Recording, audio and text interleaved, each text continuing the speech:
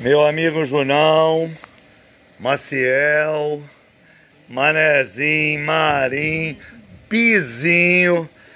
Que coisa boa lembrar do Orros Negro. O Junão lembrou de ele no Conservatório Carlos Gomes e eu no banquinho fazendo um jazz extremamente swingado. Que coisa boa lembrar da garagem do irmão do seu Valtinho. É um prazer ter convivido nesse período. E no meu casamento, eu e a Maguidinha com Summertime, tocado por vocês. Um espetáculo, é muito bom. Eu me sinto lisonjeado de ter nascido e convivido nessa época. Um beijo em todos do fundo do meu coração.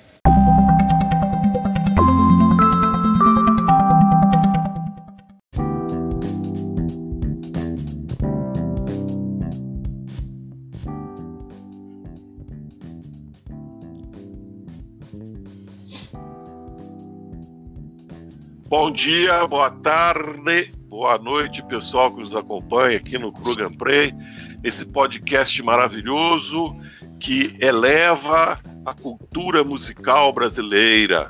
É um prazer muito grande receber vocês aqui hoje, na gravação do 8º episódio dessa série do Plug & Play. Plug & Play, tá certo?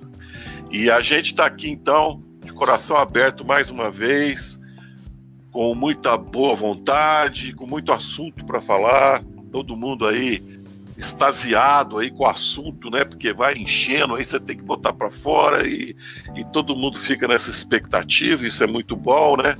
E muito criativo. E o nosso podcast, ele, lá na sua página, depois eu vou colocar aqui o banner, para vocês entrarem nesse banner, nesse endereço, para vocês deixarem a mensagem gravada para nós. Nós vamos colocar aquelas pessoas que deixarem a sua mensagem. Já temos uma lá do Amauri, do Baquinha, tá lá gravada, vou colocar nesse episódio aqui que nós estamos gravando agora. Mas hoje, gente, eu não vou falar pinica, não vou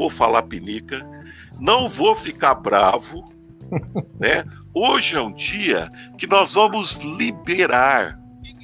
Valsa vai escutar valsa, quem quiser escutar, liberado, todo mundo pode colocar o seu gosto acima do pinica. Não vou falar pinica, hoje é o dia de respeito, não pinica hoje, é o dia de respeito e nós vamos então iniciar o nosso podcast e passo aqui a palavra para os nossos dois companheiros aqui de podcast, Mário Zamarian.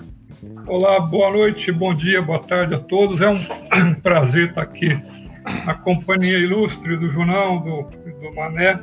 E vamos seguir nessa estrada aí musical aí para aprender muita coisa, mais do que querer ensinar alguma coisa. Acho que a gente sempre aprende alguma coisa, né? Discutindo esse tipo de assunto. Então, vamos lá. A surpresa hoje é... Boa noite, bom dia, boa tarde, boa noite. Para ficar alinhado com o Junão. Marinho, seja bem-vindo. Primeira participação do Marinho já como participante aqui do trio. E muita satisfação que a gente está reencontrando o pessoal que acompanha, muitos amigos aí que acompanham a gente já desde o primeiro lançamento do nosso podcast. Hoje nós vamos falar do Creedence Clearwater Revival. Queria, para começar, falar os 4 nomes aqui dos integrantes: John Fogerty, Tom Fogerty, Stu Cook e Doug Clifford.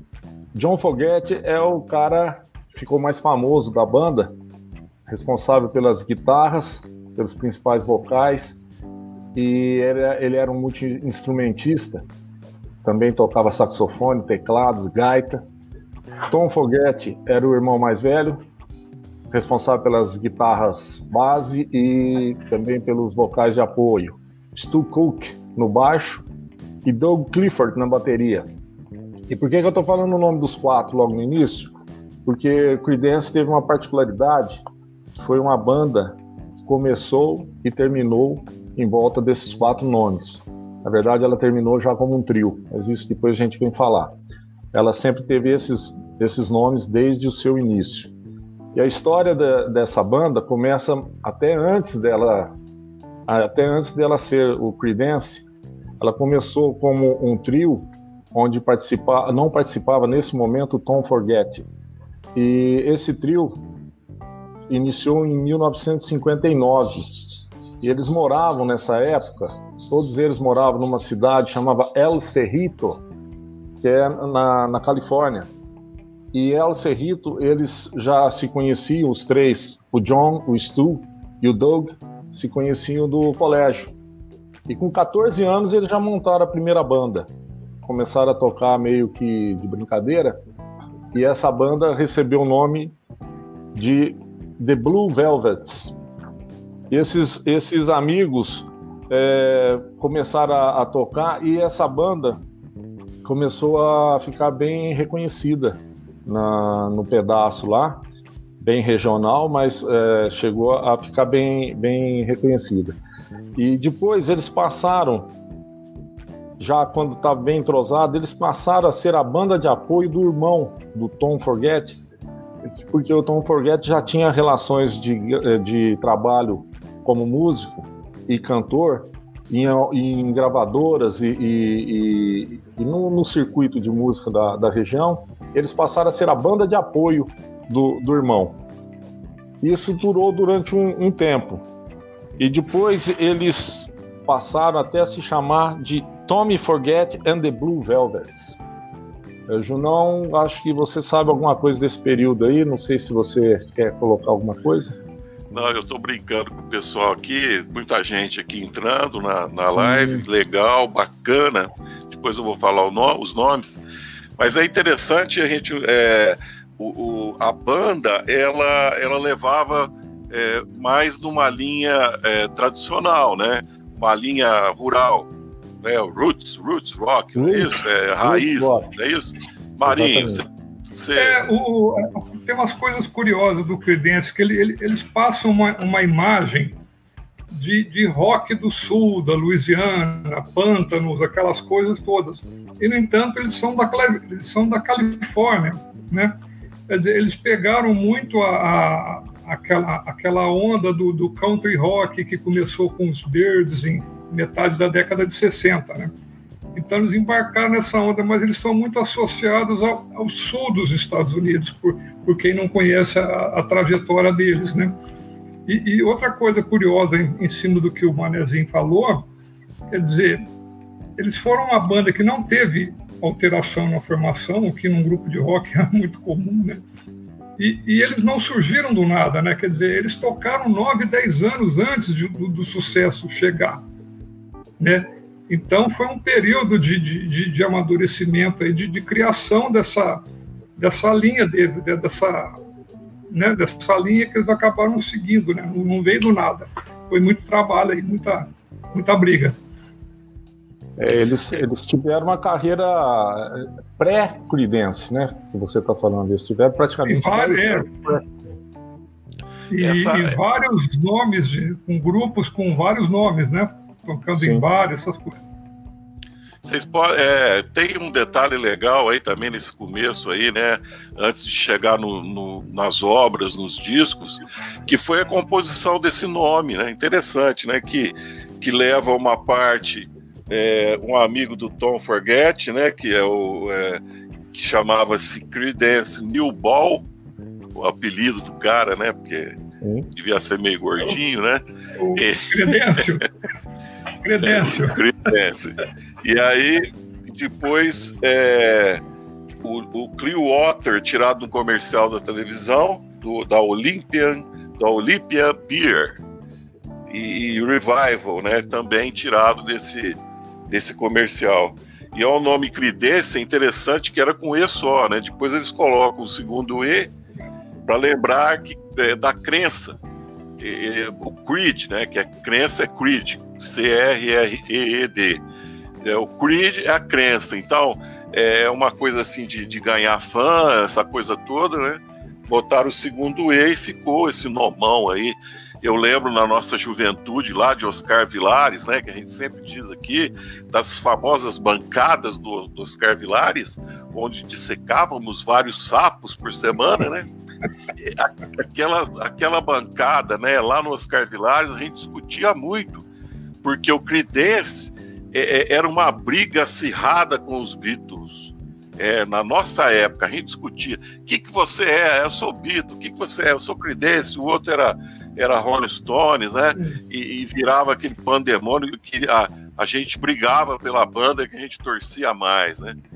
No meu caso, eu gostava mais do Rolling Stones do que do Creedence, mas o Creedence marcou muito, porque a gente percebe que a obra deles, depois vocês vão falar melhor disso, é o espaço de tempo, né, que é curto, mas é uma obra definitiva. Cada disco do Creedence você pega de ponta a ponta, são boas músicas de sucesso, música que leva uma mensagem interessante e tudo mais, né? Emanuel, fala alguma coisa. Só para complementar, Junão, você estava falando da formação do nome. Esse nome Creedence Clearwater Revival, ele surgiu só em 1967, final de 67. Foi até interessante porque eles já tinham a banda montada, como eu estava falando, era Tommy Forget and the Blue Velvets. Depois essa banda mudou de nome para The Visions, até por influência de outras pessoas, e eles fizeram o primeiro contrato com a gravadora The Fantasy Records, que foi a gravadora também até o final da carreira do Creedence. Foi só uma única gravadora. E essa The Fantasy depois mudou o nome deles, por influência do diretor, para The Gollywogs. E eles nem gostavam desse nome. E um detalhezinho, só na composição do nome, o Revival, é porque no ano de 1966, tanto o John Forget quanto o Doug Clifford, eles foram servir ao exército. Eles ficaram fora do exército, fora da banda por causa do exército. E quando eles retornaram, já em 67, eles já retornaram e retomaram a gravadora, e a gravadora ofereceu para eles a oportunidade de gravar o primeiro disco. Foi quando eles criaram o nome, conforme você falou, Creedence Clearwater, que vinha do comercial da cerveja Olímpia, e o Revival era porque era a reunião, revivendo a união dos 4 integrantes, que tinha sido interrompida pela convocação do Exército. E outra coisa interessante, o contrato com esse nome, Creedence Clearwater Revival, foi assinado no dia 24 de dezembro de 67, ou seja, na véspera de Natal, que eles fecharam com esse nome. Foi bacana isso daí. Primeira gravação deles, profissional, o primeiro disco, só foi criado então no ano seguinte, em 1968, que é um disco que era o próprio nome da banda, Creedence Clearwater Revival, era o disco com o nome da própria banda. Não sei se o Marinho lembra desse disco bem, Marinho, porque já começou com um grande sucesso, né? Começou com tudo. Ó. Você tem desse disco, você tem o Bayou Country, Green River. Não, desculpa, estou confundindo aqui. Nesse disco tem a Put a Spell on You with Suzy Q. Suzy Q. Duas das músicas mais conhecidas. Suzy Q. Suzy Q foi o primeiro grande sucesso deles, né? Mas o Suzy Q era uma música, não era deles, porque outra característica do grupo era que o John Forget, durante muitos anos, foi o compositor principal. Ele passou a dominar o grupo e as composições basicamente eram dele. Mas era muito característico o lançamento dos discos, que eles tinham músicas do John Forget e tinham alguns covers que eles faziam, tipo essa Suzy Q aí, que fez um enorme sucesso. Gente, vamos dar um breve espacinho aqui para eu falar do pessoal que está com a gente aqui, que são muitos, né? A Eliana Meirelles, boa noite, meninos. A Matisa, boa noite, meninos. A Eliana Zamarian, boa noite, meninos. O Christian Freitas, Boa noite, o Christian, que é candidato, né? Candidato. Nosso vereador. Vereador. A Eliana. Vizinho do Manuel, isso. A Magdinha, tá sempre firme aí, cliente classe A, VIP, Magdinha. E tá lá, oi, Pruga. A Heloísa Magri, Rebelo Watt. Lá de Jaguariúna, Heloísa. Lá de Jaguariúna. Jaguariúna, ó. Boa noite, rapaziada animada. O Rafael Alves, boa noite. O Amaurizinho Baquinha, que vai ter a sua voz eternizada no podcast da semana que vem. A sua mensagem vai estar lá, Maurizinho. Não perca, não perca. Grande irmão, Maurizinho, boa noite, Pruga. A Maurizinho na área, olha só. Que mais aqui? A Débora Col, minha prima querida, revelando segredos antigos. É a bancada do Oscar Vilares, né? Sempre presente. Ela foi vital nas nossas vidas. E a Matiza aqui terminando o rol, dizendo viva a arte, reunidos em honra da música. Muito bem, é isso mesmo que a gente quer, né? É honrar a música, a boa música, que é onde nós somos formados, graças a Deus. Por isso que o Pruga é Prey. Por isso que o Pruga é Prey. Agradeçamos a Deus dessa oportunidade.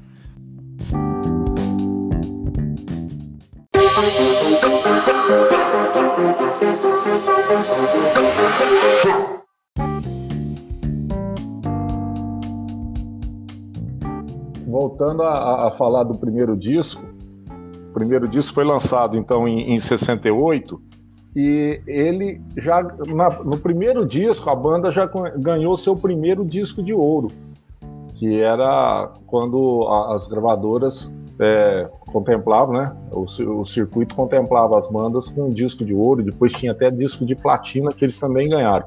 Mas o primeiro disco deles foi tão estrondoso o sucesso que já ganhou disco de ouro. As músicas de destaque, como já falou o Marinho, a Suzy Q chegou a ficar em 11º lugar nas top 50 das rádios americanas naquela época. E tinha outra música que também puxou muito nesse disco, que foi I Put a Spell on You. Também foi outra música que fez muito sucesso. Mas o disco todo foi muito, muito bem aceito e o sucesso foi estrondoso, porque também, uma coisa que nós falamos lá atrás, nesse período, já em 68, já a música vinha sofrendo vários tipos de influência e estava começando ali a brotar algumas coisas de rock mais progressivo, de rock um pouco mais trabalhado, principalmente vindo da Inglaterra, algumas bandas que estavam começando a despontar. E eles demonstraram muito nesse período, nos seus primeiros lançamentos, que a influência dele era, sim, do rock sulista e do folk e do country americano, conforme falou o Marinho ali agora há pouco. E uma das grandes influências deles na época era outra banda que fazia muito sucesso na época, era The Byrds, uma banda que naquele período também foi muito tocada e muito apreciada nos Estados Unidos. O Stu Cook, que fez parte da banda, ele falava muito a questão de tocar com bons músicos, né? Ele falava que o bom músico te joga pra frente e o som sai mais limpo, mais legal na hora de criar. E aí eu lendo isso aqui, eu tenho algumas frases aqui que eu peguei, e eu me lembrei de uma época, não sei se o Marinho vai lembrar nós fomos uma vez tocar num bar aqui na região, que eu não lembro mais onde era, com o Chuim e com aquele Mozart Terra, que era um pianista, inclusive já faleceu. E ali a gente pôde experimentar isso, porque quando você está tocando com um músico bom, você erra, o cara conserta para você, entendeu? Esse Mozart, ele tocava tão bem piano, era um cara de harmonia, então às vezes a gente caía um pouco fora e ele ia lá e com o dedinho aqui, com o minguinho, né? O minguinho aqui buscava aquela notinha e botava dentro do balaio. Mozart, né? Grande figura o Mozart. Então ele fala, o Stu fala assim, você tem que tocar com músicos de verdade. A melhor música vem dessas pessoas. E ele fala também, eu vivi uma vida abençoada, tudo graças aos fãs. Nós somos gratos, assim como nós aqui somos gratos também, com todo esse pessoal maravilhoso que nos segue aqui, né? E nós temos aqui, mais alguns que entraram, o Márcio Pereira Lima, grande Márcio, também está sempre aqui com a gente, né? O Valdemar Pavan, que está assistindo com a gente, a Poliana Paladini. Poliana Paladini. Abração, olha. Poliana. Grande abraço. Márcio Correia, também. E por aí vai. Né? Com você, Manuel. Olha, Creedence foi um período, eu digo assim, curto, mas de grande produção. Os caras tiveram, na verdade, 5 anos de carreira.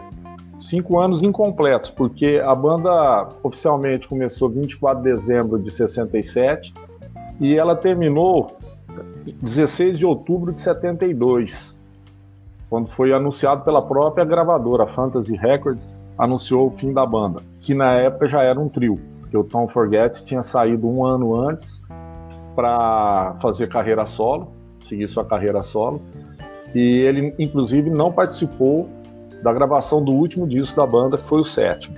Uma coisa interessante para falar da banda, ela influenciou demais, como sabemos, demais outros músicos que vinham aparecendo, que surgiram depois disso, e é uma banda que tem até hoje os seus principais clássicos, as suas principais músicas tocadas no mundo todo.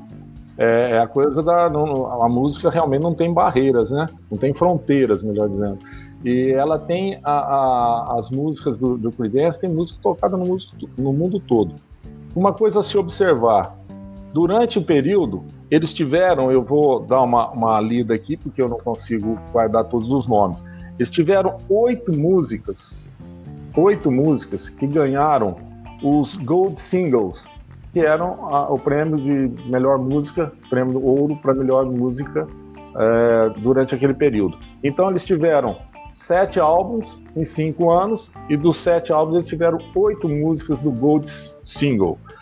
Vou citar as músicas: Proud Mary, Bad Moon Rising, Green River, Down on the Corner, Who Stop the Rain, Up Around the Bend, Looking Out My Back Door e Have You Ever Seen the Rain? Have You Ever Seen the Rain? Na verdade é uma pergunta. Me parece que ela é uma das mais conhecidas. Então, um grupo que veio para ganhar prêmios de forma assim, não pensada. Uma coisa que surgia simplesmente em cima da criatividade dos caras e da qualidade sonora que eles apresentavam.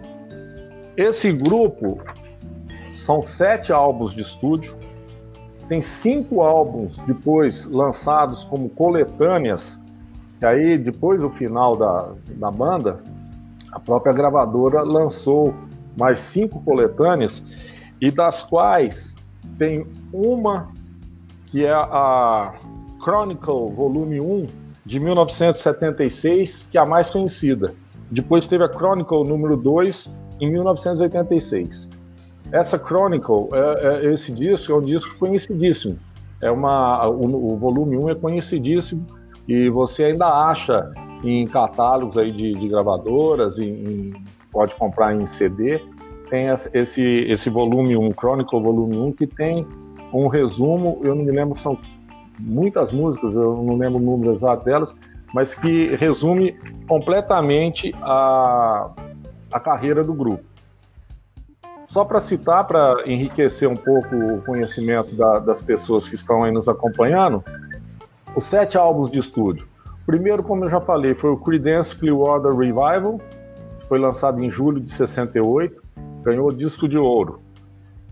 O número 2, Bio Country, 5 de janeiro de 69, também ganhou disco de platina. Terceiro disco, Green River, em agosto de 69, foi o segundo disco em 69, também disco de platina. Em 69 ainda veio o terceiro disco em novembro, Willie and the Poor Boys, outro disco de platina. Nesse meio aí, em agosto de 69, entre o lançamento do segundo disco, que foi em agosto de 69, e o terceiro, em agosto de 69, o Creedence também participou do Festival de Woodstock.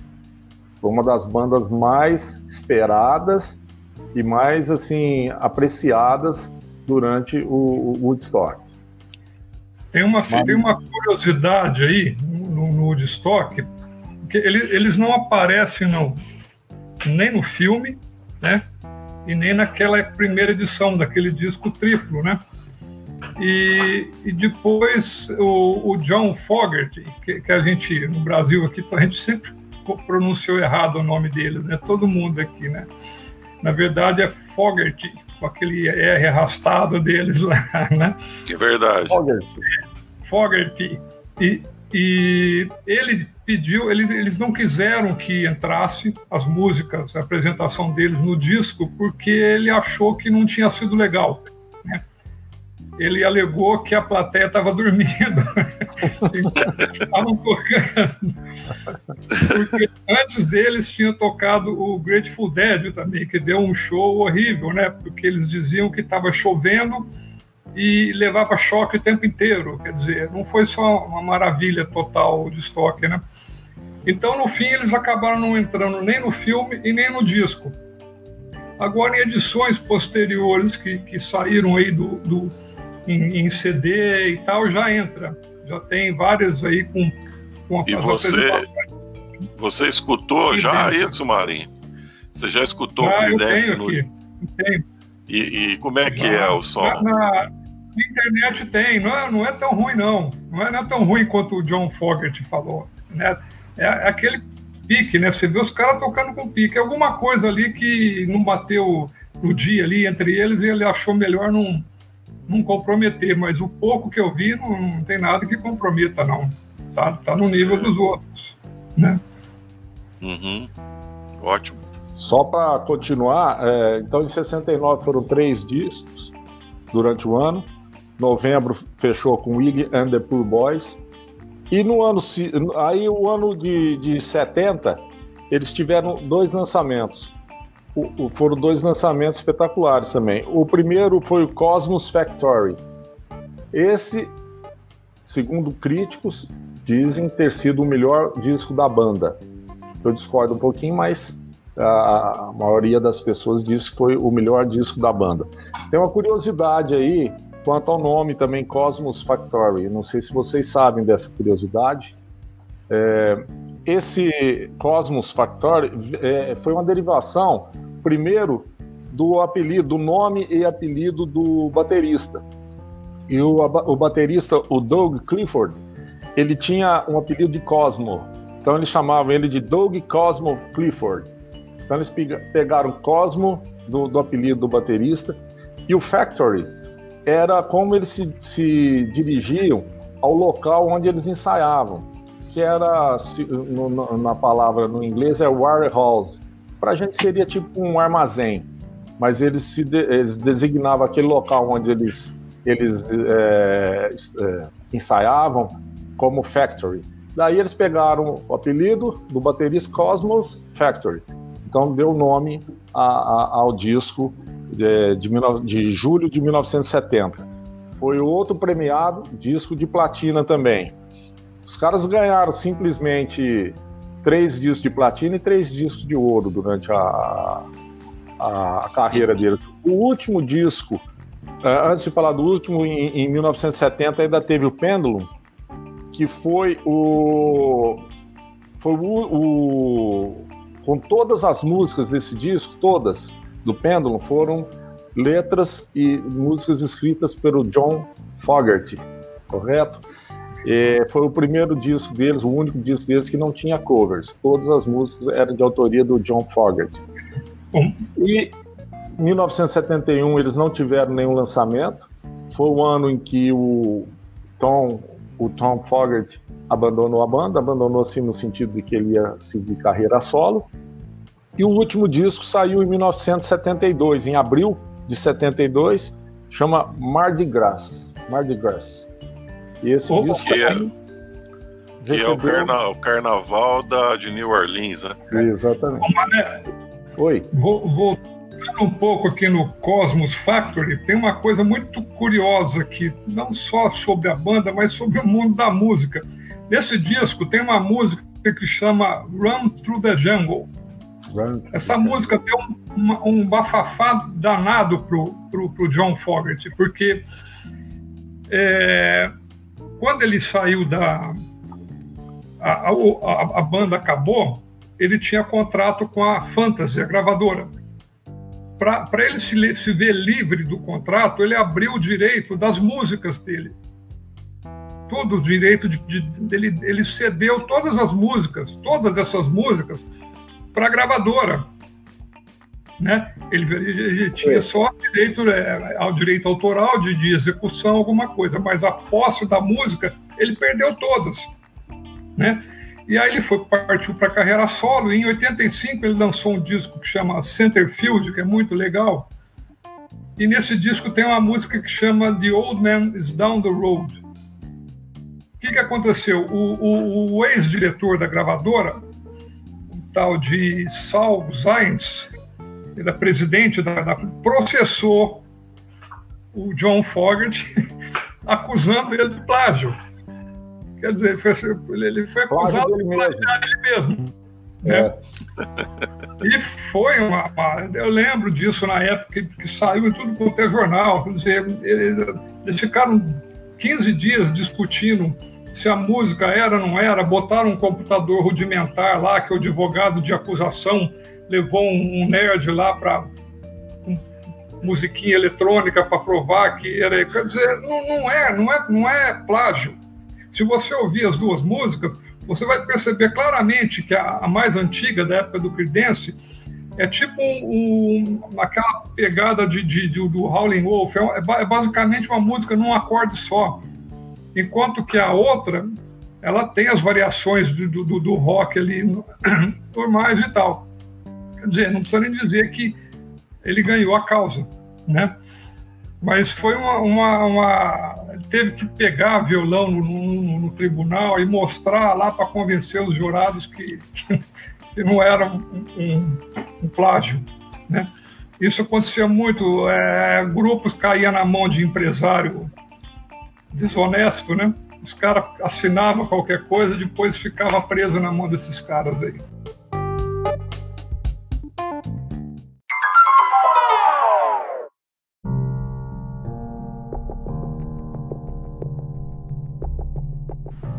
Você sabe que é interessante, né, isso que você está trazendo aí, pelo seguinte, a gente percebe, porque na época, né, que a gente escutava essas bandas, a gente não tinha essa noção financeira da coisa, né? Outro dia eu estava vendo uma série do Netflix, eu não lembro mais o nome, já faz aí 1 ou 2 anos atrás, que era a história de um cara que era um executivo de uma gravadora. É história fictícia de um cara. E ali você vê a bandalheira, né, que tem muita coisa, né, no meio que visa muito dinheiro, muito... E a gente percebe, né, que sempre a base mesmo é o faturamento, né, porque esses caras entravam nesse sistema de gravadora. A gravadora é uma empresa muito bem elaborada, né, para poder explorar a arte daqueles que tem, né, e isso causava assim, muito problema, porque as pessoas, os artistas, os músicos queriam colocar a arte daquilo que eles gostavam de fazer, e na realidade eles eram dirigidos por caras que olhavam só a parte de marketing e o rendimento para poder gravar. Então muita coisa que a gente não gosta de ouvir de algumas bandas que acabaram se deixando levar por isso, né? Não é tanta culpa da própria banda, mas uma questão que está dentro ali do contrato e que tem que ser cumprida, né? Eu acho interessante, queria até a opinião de vocês, sobre essa coisa, porque a gente percebe assim, né? A banda que tem uma vida muito curta, como foi a deles, é interessante você ver num período tão curto de tempo fazer tanta música de pegada, né? Que ficaram marcadas. Você vê quanto tempo, né? 67, 68 para hoje.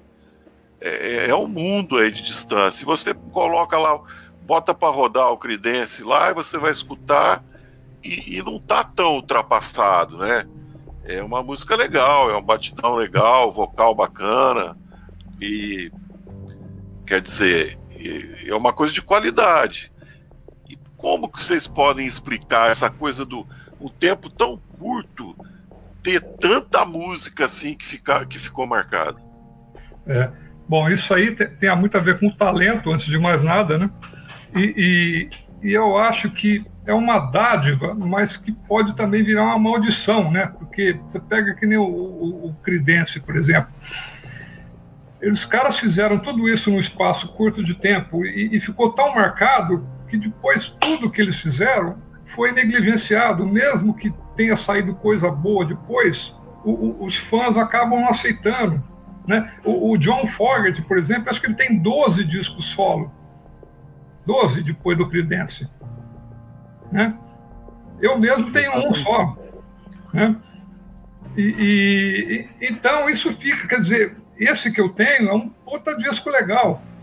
Né? E as pessoas muita gente não conhece. Quer dizer, eu mesmo não conheço tudo que ele fez depois. Né? Então você fica... ao mesmo tempo que você vai ser lembrado para sempre, você fica preso naquele espaço do tempo ali, e não importa o que você for fazer depois, não vai contar, mesmo que seja muito melhor do que eventualmente tenha sido antes, né? Porque você como músico, a gente como músico, a gente sempre acha que está melhorando. O músico ele vai evoluindo, né? Enquanto que o fã não, o fã fica parado ali, geralmente, né? E vai evoluindo mesmo, né? Porque o fã quer ouvir aquilo. Né? A experiência é muito importante aí, né, para o músico. Ele vai crescendo. A música não tem muito segredo, né? É tocar. Quanto mais você toca, melhor você fica, né? Mais você toca, mais você aprende, melhor você fica. Mais você aprende, melhor você fica e cresce. Agora... E você muda, né? Quer dizer, você é jovem, você está cheio de adrenalina, você mete a distorção na guitarra. Depois você vai amadurecendo, você vai descobrindo outras coisas. Você descobre o silêncio na música. Que é importante, né? E o fã muitas vezes não aceita isso, né? Eles falam o espaço, o silêncio entre as notas, né? Que tem um peso fundamental, né? Porque o silêncio quebra, né? A estrutura, né? É uma quebra, né? No andamento da coisa. A gente vê... Fala, Mané. Não, aproveitando a pergunta que você fez, Junão, uma explicação para isso daí, e o Marinho foi muito bem nisso, porque em tão curto espaço de tempo, a vida de uma banda, 5 anos, é curto, eles lançaram tanta coisa boa. São 7 álbuns de estúdio, como eu falei, mas 7 álbuns que ganharam prêmios. O talento, sem dúvida nenhuma, Marinho. Eu acho que o talento é uma coisa que explica esse momento. Depois, tem a exigência do público. Que o público quer que os caras continuem fazendo aquelas coisas naquele sentido, naquela mesma... Só que os caras também evoluem, eles têm outras ideias na cabeça. E nós estamos falando de músicas que já têm mais de 50 anos de sucesso. Tem música ali que tem 53 anos já de sucesso essa música. E se tocar hoje numa rádio, todo mundo para ouvir. Então tem o talento, tem um pouco da dificuldade de levar os fãs durante muito tempo. E tem também, o que explica o grupo ter vida curta nesse caso, a própria tensão interna que começa a surgir entre as pessoas. Porque... o John Fogerty era um cara super exigente, ele era um talento multi-instrumentista, criativo pra caramba, porque escrevia as letras das músicas, E no 7º disco, quando já era um trio, ele já tem a participação do Stu e do Doug, também como compositores, coisa que era inédita. Eles já participaram de metade das músicas do disco, era da autoria dos dois. Foi o último disco. Como? E não ficaram no mesmo nível do John Fogerty, né? Aliás, tem ali eles dizem, os dois dizem que quiseram tirar um pouco do peso das costas do John Fogerty, que compunha todas as músicas, né? Você vê... aliviar a barra dele, né? E o John Fogerty diz que eles pressionaram para ter mais participação e eles chegaram no meio termo ali e saiu o disco que foi a derradeira ali, né? Você vê, o Mané já citou isso, mas é bom citar outra vez. Se você juntar o compacto simples mais os álbuns, são 9 discos de ouro e 7 de platina. Uhum. Não é brincadeira, né? É brincadeira, não tem o que falar. Ô, Junão, quanto à questão dos compactos, é outro capítulo à parte na história dos caras. Naquela época deles lá, 68 a 71, 72, era muito comum as gravadoras, paralelo ao lançamento do disco principal do álbum, as gravadoras lançavam os compactos, que eram pequenos discos de vinil. Muita gente não vai saber do que a gente está falando, só quem conheceu mesmo. Eram discos de vinil pequenos que tinha uma música de cada lado. E todos os compactos que eles lançaram 12 compactos, que eram músicas desses álbuns, todos eles ganharam prêmios. E variavam entre disco de ouro e disco de platina, mas todos eles ganharam prêmios. E hoje... Isso é uma coisa inédita. Hoje está tendo uma volta, está tendo não, né? Já há algum tempo, né? Essa questão do cara lançar 1, 2, 3, 4 músicas antes de lançar o álbum principal, né? A gente vê isso pelo Spotify. É muito normal isso, que é o compacto antigamente, só que não tem mais o vinil, né? Mas é um processo de marketing, né? Você deixa o cara com água na boca, escutando uma música ali ou duas, né, para poder depois pegar o cara no disco maior, né? Exatamente. Você já ouve fulano de tal tá lançando música nova, quer dizer, estão jogando as músicas picadas aí, né? Picado. Já tá tudo pronto, né? Mas é uma jogada de marketing, né? A jogada de marketing, eles tiveram só 2 discos ao vivo lançados também, que foram lançados depois do encerramento da banda, depois do final da banda. Teve o Live in Europe, de 1973, onde eles fizeram uma excursão. Nessa época a excursão era já só o trio, que fez muito sucesso também a excursão deles pela Europa. Lançaram em 1973 esse álbum de músicas ao vivo, e o The Concert, de 1980. Nesse daí são gravações ao vivo como quarteto, aí tinha a participação do Tom Fogerty. Então só 2 discos ao vivo, mas discos que foram muito bem recebidos também. Deixa eu colocar aqui, vou dar uma espetadinha aí no Mané, que gosta muito dessa parte histórica aí, é um grande estudioso, né, dos idos dessas bandas, né, do início. Depois, mais na frente, né, o Stu e o Doug formaram o Creedence Clearwater, revisaram o Creedence. Revisited. E começaram a sair aí para ganhar grana, né, rodar o mundo. E tiveram aqui 1, 2, 3, 4 vezes no Brasil, né? 2000 no Rio de Janeiro, São Paulo, Curitiba e Belo Horizonte. 2006 em Rio de Janeiro, Curitiba, Belo Horizonte, Bauru, São Paulo, Jaguariúna e Tubarão. Os caras estão parecendo órgãos negros, viu, Marinho? A hora que... Daqui a pouco eles vêm aqui. Em 2010, Curitiba, Porto Alegre e São Paulo. Agora, o mais legal é esse 2011, pouco tempo aí. Houve uma turnê pelo Brasil que reuniu motociclistas do Centro de Convenções Ulisses Guimarães em Brasília. Diz que isso aqui foi uma loucura, porque Outro dia eu estava em São Paulo ali, andando lá em São Paulo, e tinha um som lá tocando, eu parei para ver, e era uma reunião de motoqueiro com as Harley, né? E eles amam isso aqui, porque era só Creedence, de Purple, Creedence, eles amam. Depois você faz um paralelo do Raul Seixas com o Creedence, que eu acho que tem tudo a ver. O Marinho tem um comentário aí muito legal sobre esse paralelo. Mas é legal nessa de 2011, que foi no mês de maio, e a primeira turnê com o John pelo Brasil, com shows em Rio de Janeiro, São Paulo e Belo Horizonte também, além desse de Brasília, né? Então os motoqueiros lá quase tiveram uma parada cardíaca. Imagine que nem na moto os caras têm parada cardíaca, mas lá naquele dia, com o Creedence tocando ao vivo, você imagina a festa que foi. Se quiser ouvir Creedence, é só ir num encontro de motociclista. Motoqueiro, aí, né? motoqueiro. Passo 20 semana inteira ouvindo Creedence. Todas as bandas tocam Creedence. Tem até grupo de motoqueiro que chama Creedence, né? É grupo de motoqueiro.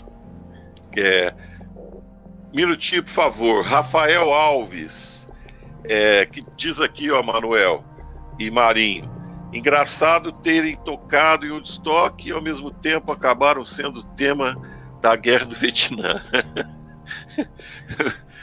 Eu não sei o que ele quis dizer aqui com o tema da Guerra do Vietnã. Tem alguma coisa aí que vocês... Não, né? Tem a música deles, uma mais conhecida, que é aquele Fortunate Son, que fala sobre a Guerra do Vietnã. O filhinho de papai que consegue evitar a Guerra do Vietnã e aquele que não tem grana que se dana no Vietnã. Mas é uma crítica à Guerra do Vietnã, né? É uma crítica, É uma crítica, então ali naquela época era impossível, né? Era quase impossível você não criticar a Guerra do Vietnã, claro, no meio do rock. É um grande absurdo. Mas é por isso que a presença deles em Woodstock estiveram lá, né? Porque todos que estiveram lá eram contra a Guerra do Vietnã, né? A Ana Paula está aqui também. Um abraço, Ana Paula, do Marinho. Tem muita gente que entra aqui e fica vendo, né? Não digita, né? Então a gente tem que pegar. Vocês desculpem aí as pessoas que a gente não fala, que estão assistindo, tá? Por exemplo, tem uma pessoa aqui marcante, muito marcante, que é o Guilherme Heder. Sabe por quê? O Guilherme Heder fez um depoimento no Program Play do Facebook, simplesmente, e eu derramei lágrimas quando eu li aquilo. Sinceramente, lágrimas desceram do meu olho de tão bonito que foi o depoimento dele. Inclusive, ele ganhou até um prêmio lá de assiduidade. Ele e a Margot, né? A Margá, que não está aqui hoje. Olha lá, o Guilherme até botou aqui não falou nada, né? Que ele tá com a munheca doendo, trabalha muito, né? Negócio de teta de vaca, essas coisas, a munheca fica dura, fica doendo, ele não pôde digitar. Mas olha lá, botou um molequinho ali com 2 coraçõezinhos nos olhos. Um abraço, Gui. Um abração. Obrigado, Guilherme. Obrigadão, Guilherme. Ô, Junão, só para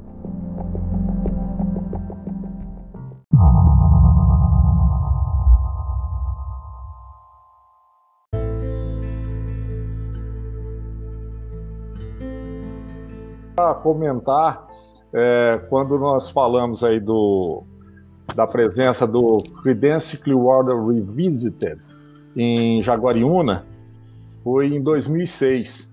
E eu lembrei disso na hora que você disse aí que a Heloísa Vadt está assistindo a gente lá de Jaguariúna. A Heloísa, na verdade, ela é uma casabranquense, casada com Luiz Guilherme Vadt, que é um mocoquense, e hoje eles moram em Jaguariúna. E está sempre aqui em Mococa, final de semana. Nós estivemos juntos nesse último final de semana. E ela acompanha demais a gente aí. Queria deixar um abração especial para a Heloísa. Viu? Que legal. E a Heloísa se ela perdeu esse show do Creedence lá em Jaguariúna, ela vai ficar com o coração dolorido, né? Porque vai ficar chateada. Passou na frente ali, né? E não é fácil, hein? Você ter um Creedence na própria cidade. Tubarão, por exemplo. O cara que mora em Tubarão, ele nunca vai sonhar que o Creedence ia tocar lá, né? É legal, né? É legal isso aí. Só o Aos Negros iria. Vou abrir um parênteses aqui na nossa live. Eu quero deixar registrado aqui hoje, primeiro para você, Junão.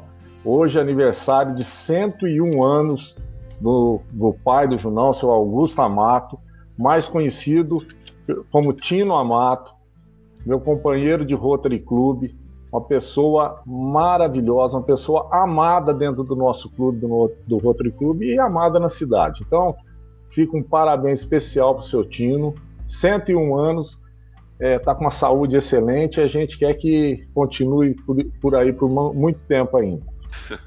Outra notícia que eu tenho a satisfação de passar para vocês e para todo mundo que está acompanhando. Eu já sei. Para um pouquinho, respira. Que essa... A notícia é legal. Hoje foi o casamento civil do meu filho, do Gustavo. Gustavo casou-se com a Rafaela lá em Carazinho, no Rio Grande do Sul. Eles já estavam com o casamento marcado para o início do ano, lá para maio, mas em função do momento de pandemia que nós vivemos, foi tudo cancelado, mas a vida continua. E logo agora em novembro eles vão nos presentear com um netinho, que já tem até o nome escolhido, o Rafael. E hoje o Gustavo e a Rafaela oficializaram direitinho, estão casados no casamento civil, e a gente está muito, muito feliz por isso. Nós aqui ficamos entusiasmados com o casamento, e só não podemos estar juntos, mas não faltará oportunidade para a gente dar um abraço neles. É isso que eu queria deixar registrado. Né?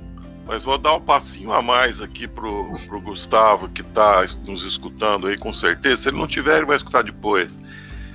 Gustavo, quando você vier para Mococa com a sua digníssima esposa, me dê uma ligada que nós vamos proporcionar uma bênção na igreja para vocês, né? Porque legal. O casamento é muito importante, né? A graça, a bênção. Então, tá? A gente faz... A cerimônia religiosa deles já está marcada para dia 22 de dezembro. Então sim. Nessa daí eu estarei presente. Vai ser o batizado e o casamento. Onde que vai ser? Lá em Carazinho mesmo. Pertinho, né? Pertinho, Rio Grande do Sul, pertinho daqui. Mas... Creedence passou perto ali, né? Creedence já tocou em Porto Alegre várias vezes. Mas voltando ao nosso querido Creedence, o que o Marinho falou lá atrás, que às vezes pode se tornar uma maldição, eu não encararia assim como uma maldição, eu acho que foi uma benção.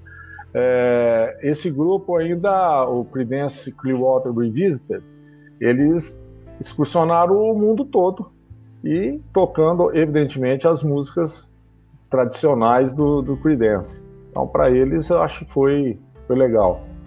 E as últimas informações que temos é que os caras estão ainda na ativa, fazendo pequenos circuitos lá pelos Estados Unidos. O John Fogerty é muito requisitado para participar em shows e gravações de outros artistas. É um cara que o pessoal adora, então ele está sempre tocando com outras pessoas famosas também. E a vida continua.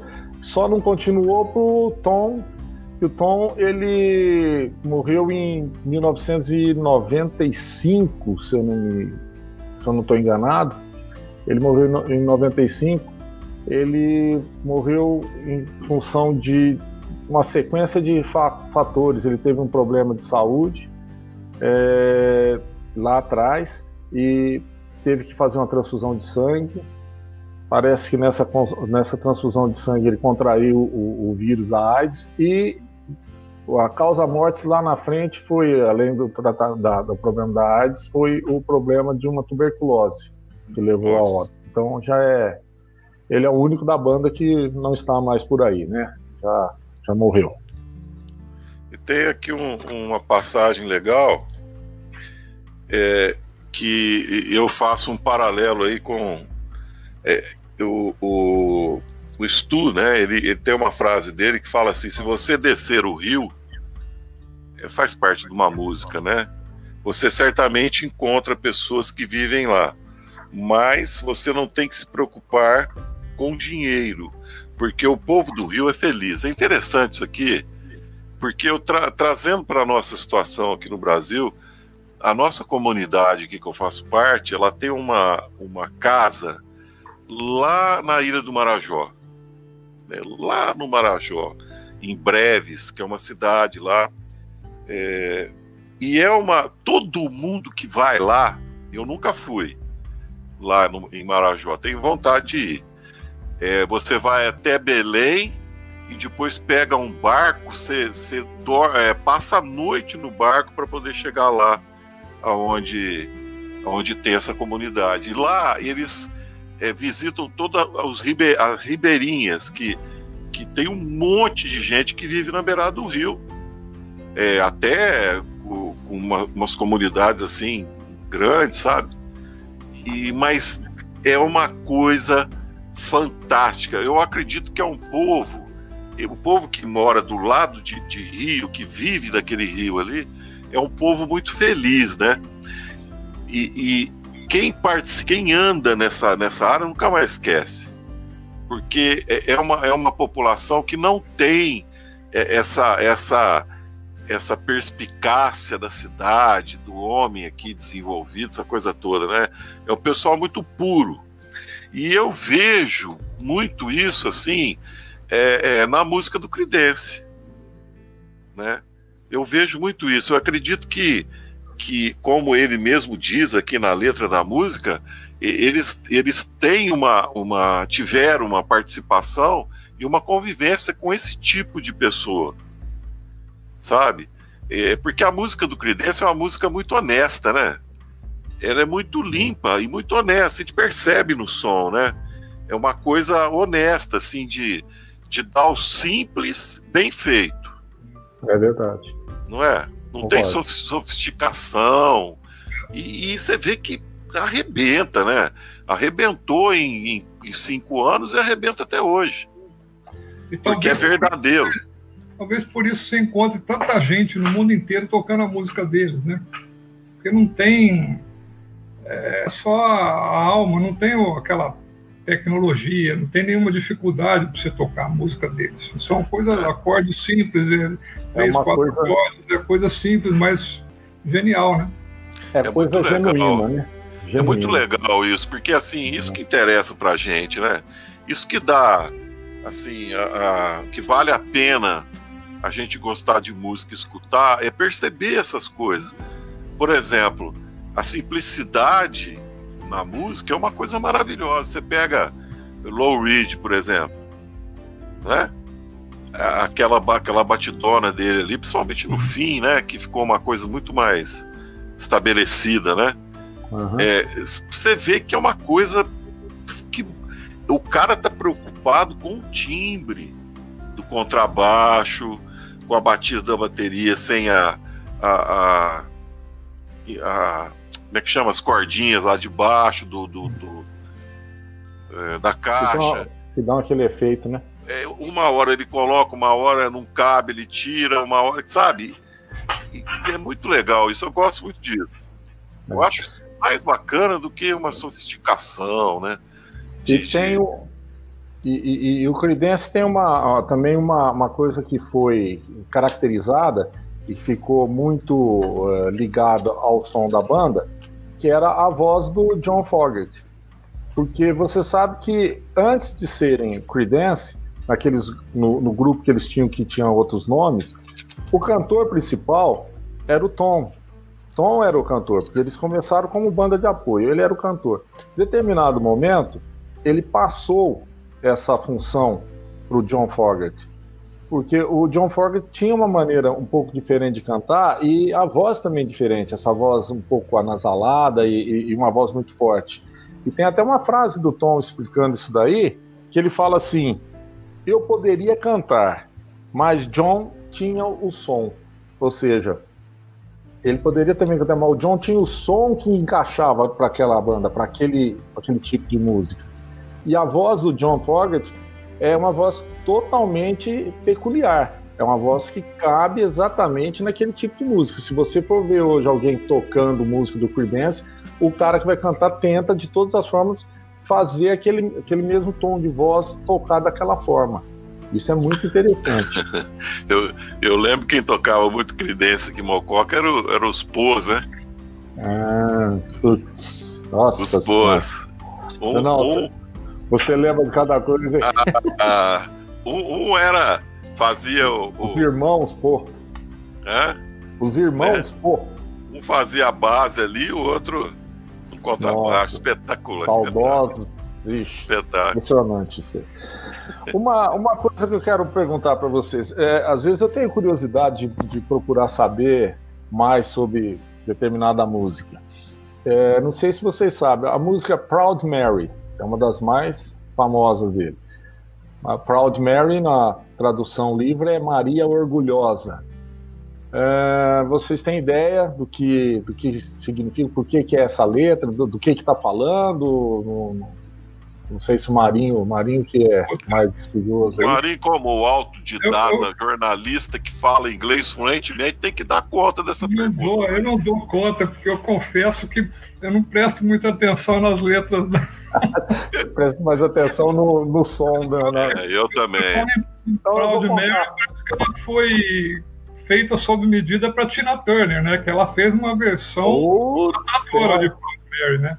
A Tina Turner ao vivo, tem uns vídeos aí que vocês acham no YouTube, a Tina Turner ao vivo cantando Proud Mary. Feita para ela. Não, foi. Mas eu vou contar o porquê. Proud Mary, Maria Orgulhosa, na região onde eles moravam, acho que era, lá tinha, não sei se era o rio Mississippi ali, eu não conheço muito bem assim, essa coisa, o detalhamento. Mas lá nos Estados Unidos, nos grandes rios, existia um processo de navegação muito intenso. E eles usavam aqueles barcos movidos por rodas com pás enormes. Aqueles barcos eram barcos a vapor. E aqui no Brasil nós tínhamos alguma coisa a assemelhar, não ao barco, mas essa situação, que era as locomotivas que receberam o apelido aqui de Maria Fumaça. Lá era Proud Mary, que era a Maria Orgulhosa. E tem num trecho da música, eles falam das big wheels, das grandes rodas que continuam rodando, as grandes rodas continuam rodando, de alguém que saiu de um lado ruim da cidade, que só trabalhava e não conhecia o lado bom da cidade. Quando ele largou o trabalho, o lado ruim da cidade, foi até a beira do rio, ele conheceu o lado bom da cidade, que estava beirando as margens do rio. E existia, até naquela época, eles falam que ele ia dar um passeio no barco da rainha. E existia um barco a vapor lá que chamava American Queen. Eu já vi até fotos deles, a gente acha na internet. Então, dentro da letra da música, ele fala que ia fazer um passeio no barco da rainha. Era esse American Queen, que era um barco desses a vapor muito conhecido. E, de forma geral, os barcos a vapor eram Maria Orgulhosa, ou Proud Mary. É um espetáculo, velho. Eu tô me sentindo aqui totalmente extasiado pelo... É que às vezes eu gosto de aprofundar na algumas coisas. Mas é legal, né, procurar esse tipo de coisa que deixa a banda absolutamente aberta, né? Público. Ao público. Mas, Junão, essa oportunidade que nós temos aqui, eu não canso de repetir, a gente começou efetivamente meio que de brincadeira, mas foi ficando tão gostoso. Porque eu pego dias, nós escolhemos o tema, vou lá dar uma olhada, dou uma estudada. Inclusive, eu estou ouvindo todos os álbuns do Creedence novamente. Já ouvi 3 ou 4 aí, tem alguns ainda para terminar de ouvir. Estou ouvindo todos. E já estou com a playlist na cabeça. A minha playlist já está na cabeça para a gente lançar no podcast. Já vamos jogar a playlist do Creedence. Bem lembrado.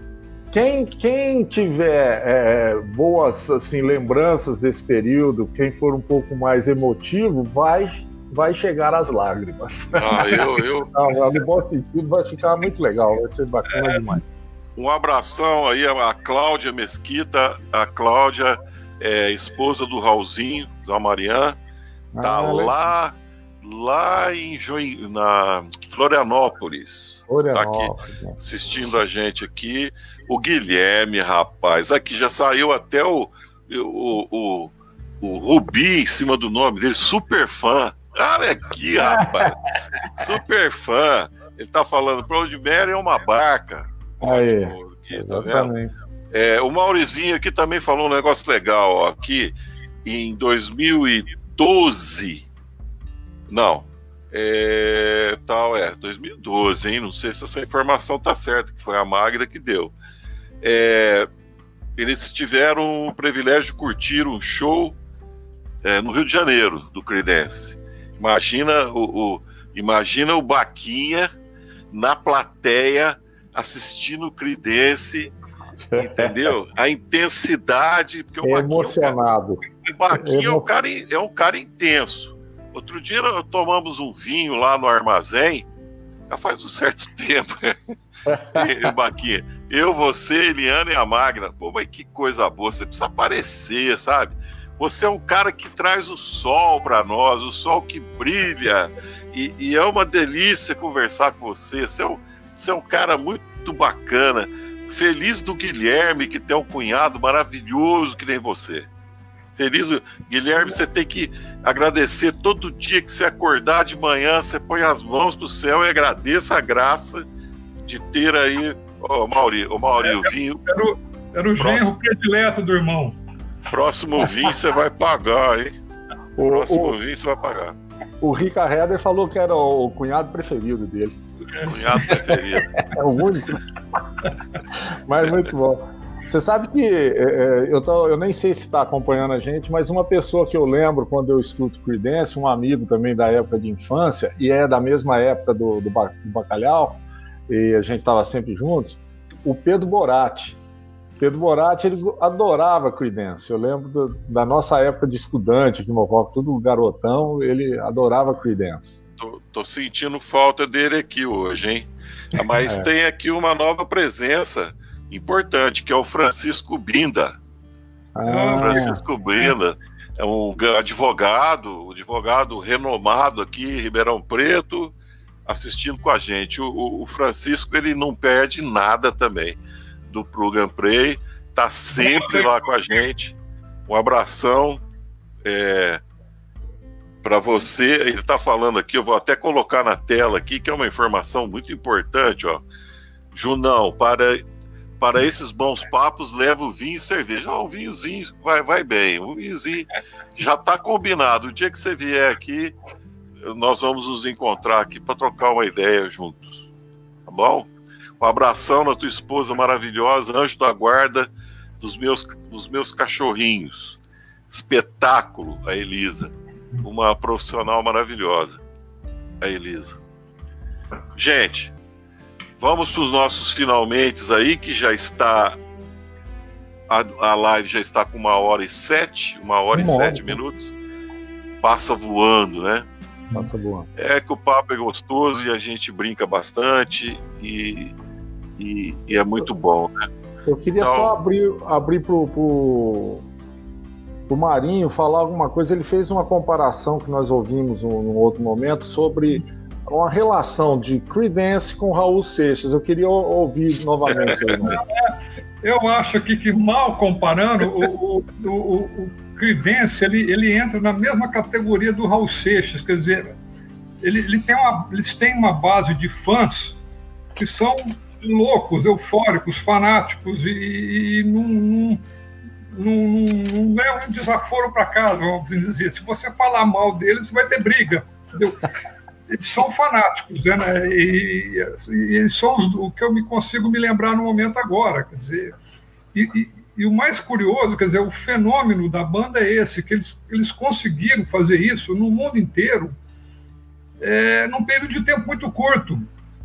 Porque se você desconsidera o último disco deles, quando a banda já estava caminhando para o fim, você tem 6 discos que foram gravados num período de pouco mais de 2 anos e meio.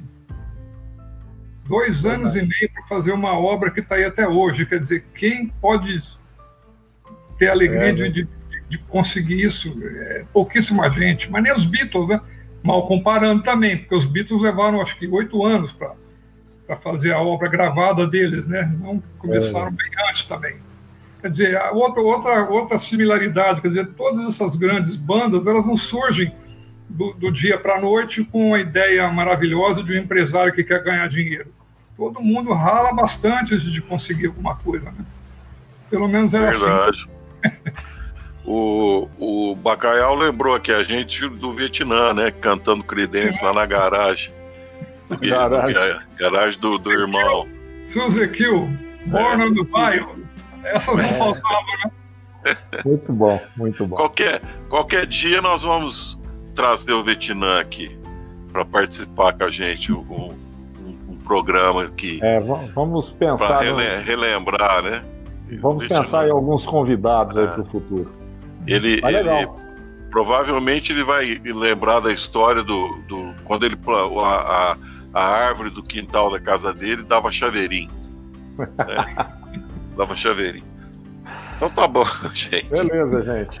Olha, muito obrigado a presença aqui do Manuel e do Marinho, que foi muito legal partilhar com vocês aqui. E muito obrigado a todas as pessoas também que estiveram conosco. Um abraço, um bom fim de semana, né? Um bom término da semana, que a gente possa ficar livre logo para poder sair um pouco, né, de casa e tirar a máscara. Por enquanto, não dá. Com vocês, gente. Eu vou deixar o meu abraço a todos. Agradeço novamente todo mundo que está nos seguindo aí. Peço a vocês que tenham um pouquinho de paciência e que aguardem mais um pouquinho, que nós estaremos lançando o podcast. O Junão vai trabalhar em cima do nosso podcast e vai vir com uma playlist maravilhosa para vocês ouvirem. Eu, da minha parte, sou amante eterno da obra do Creedence e vou continuar ouvindo aí. Tem alguns álbuns que eu estou revisitando, para usar uma palavra bem típica para esse caso. Abraço para todo mundo aí. Alô, gente, foi um prazer. Abração. Abração para todos. Tamo Fique junto. com Deus. Amém.